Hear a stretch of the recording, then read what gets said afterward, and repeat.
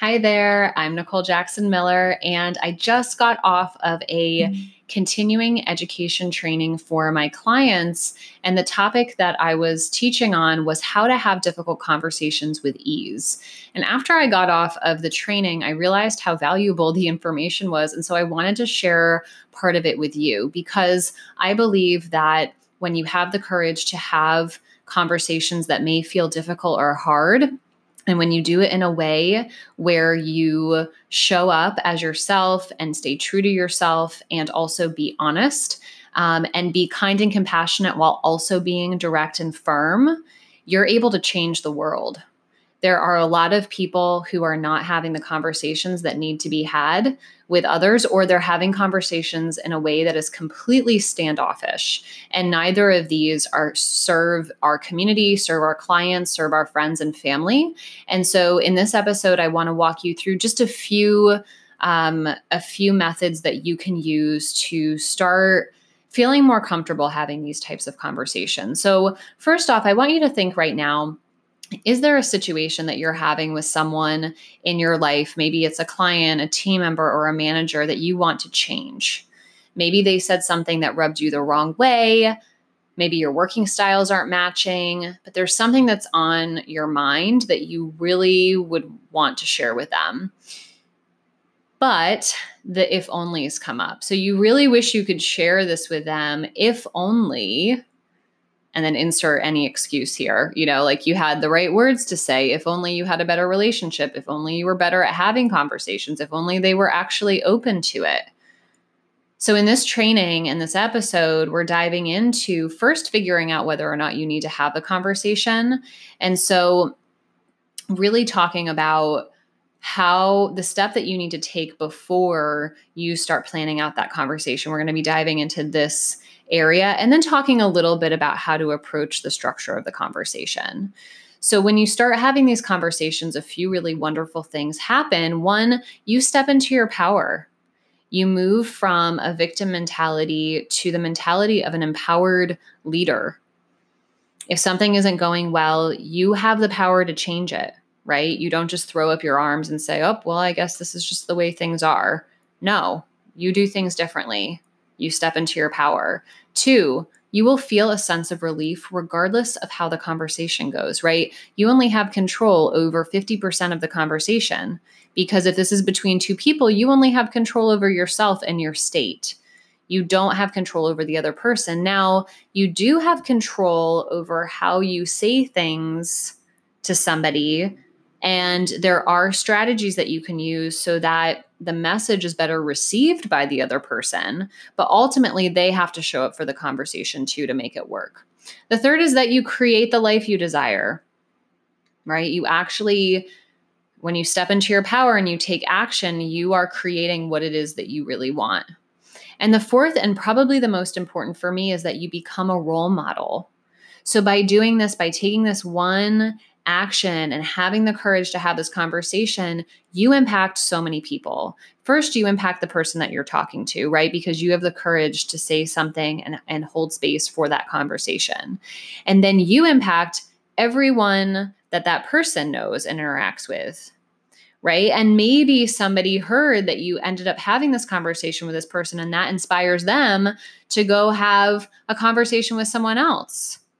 And now all of a sudden, more people are stepping into their power. More people are feeling a sense of relief. More people are creating the life that they actually desire. More people are stepping up into a role model position. So before you have this conversation, I want to talk to you about step one of my process, and we'll get a bit into step two. There's 4 steps overall. So the first is to process the situation. The second is to structure the conversation. The third is to schedule the conversation. And the fourth is to be present and mindful during the conversation and actually deliver it. So I want to go through the first step, and then I'll go into just a few tips around the second step so that I want to make this short and digestible for you. And if there is interest, if you would like some additional, like an additional episode on this, I'm happy to do more too. So just, you can let me know. So the first step is to process the situation. And this is so important to do before you have the conversation. So, what can sometimes happen? Let's say somebody said something to you that rubbed you the wrong way. I had this happen. I was working with a client, and there was a team member who was upset at another team member because something that they said rubbed them the wrong way. And so I was mentoring the client, the business leader, how to handle these two different team members. And so the issue was that something was said that was perceived as being annoying and upsetting. And so the team member felt like the other team member, the other person, was intentionally trying to disrupt this project because there was a scheduling issue. And a lot of these phrases came up, like, how could they? They know that I'm busy. Like, they're trying to do this on purpose. There was a lot of anger around this situation. And so what I want you to ask yourself, if this has happened to you, is I want you to ask yourself, why are you actually bothered by this situation? Right? There's a difference when someone says something and it bothers you versus when someone says the same thing and it doesn't bother you, right? Like, one person could say one thing to you and it could really upset you, and another person could say the same thing and it doesn't bother you, right? So what is it about this person? What is it about the situation that actually has bothered you? And be truthful here, even if it sounds ridiculous or it doesn't make logical sense. So in this case, the team member was bothered because she actually felt like the other team member didn't think that she was organized and didn't think that she was a valuable member of the team, right? And logically, this doesn't make any sense because she's a very important part of the team. She actually knows that, but feelings are separate than thoughts, right? So it doesn't need to make logical sense, and it could still bother you. You could still have feelings about it. But it's important to understand what is actually going on and identify it, because if you don't separate it and you bring that to a conversation, it's really going to confuse the other person. So another question that you could ask yourself is, what are the stories that I'm making up about this situation? Or what is fact versus what is a story or an assumption that may or may not be true, right? So for this person, the team member had scheduled a call and a meeting for a time that didn't work for her. That was a fact. The story was that this team member did it intentionally, that this team member didn't think she was a valuable person on the team, right? That was the story. Now, if that team member went to the team member that scheduled it and said, with the anger of, how could you do this? Then that probably would have messed up their relationship, right? But by processing the situation first and really pulling apart, what are the stories? What is fact? You can start to see, okay, where do I need to shift my perspective? What may not be true? Or like, what are the stories that I'm telling myself that may not be true, right? And this is actually the step where you can determine whether or not you even need to have a conversation, because sometimes you could realize that you have fabricated this entire story yourself.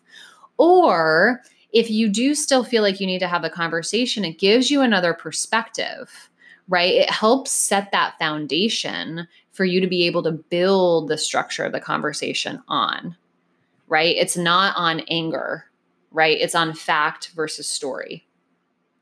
So now I want to take just a minute or two to go over the structure of the conversation. Like I said, I did an entire training on this for my clients.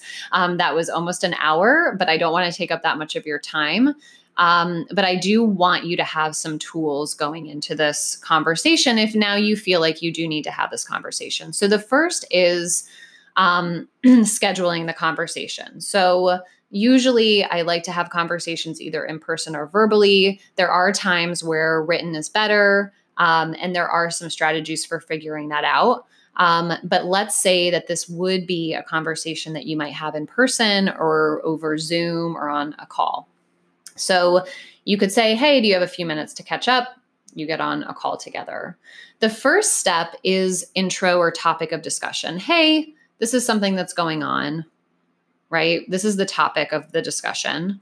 My intention, the second is that you want to state your intention. So it may be that you want to talk about this so that you can get a win-win solution and work better together, right? So first step is the intro or the topic of discussion. The second step is the intention. The third step is what you're seeing and think needs some attention, right? So this could be, for this example, hey, I noticed that you scheduled this meeting during a time I'm not available. Like my intention for this conversation is to figure this out and make this work for everyone.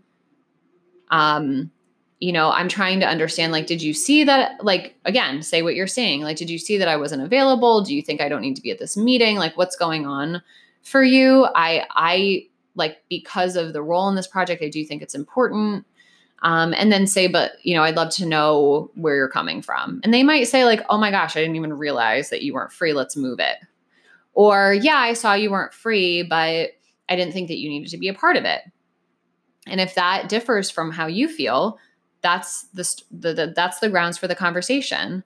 Say that's really interesting. So like from my perspective, I do feel like I need to be there. Can you share more around that? Because I think this is important and it may pop up again as we're working on this project. Right? And then you brainstorm together on a win-win solution.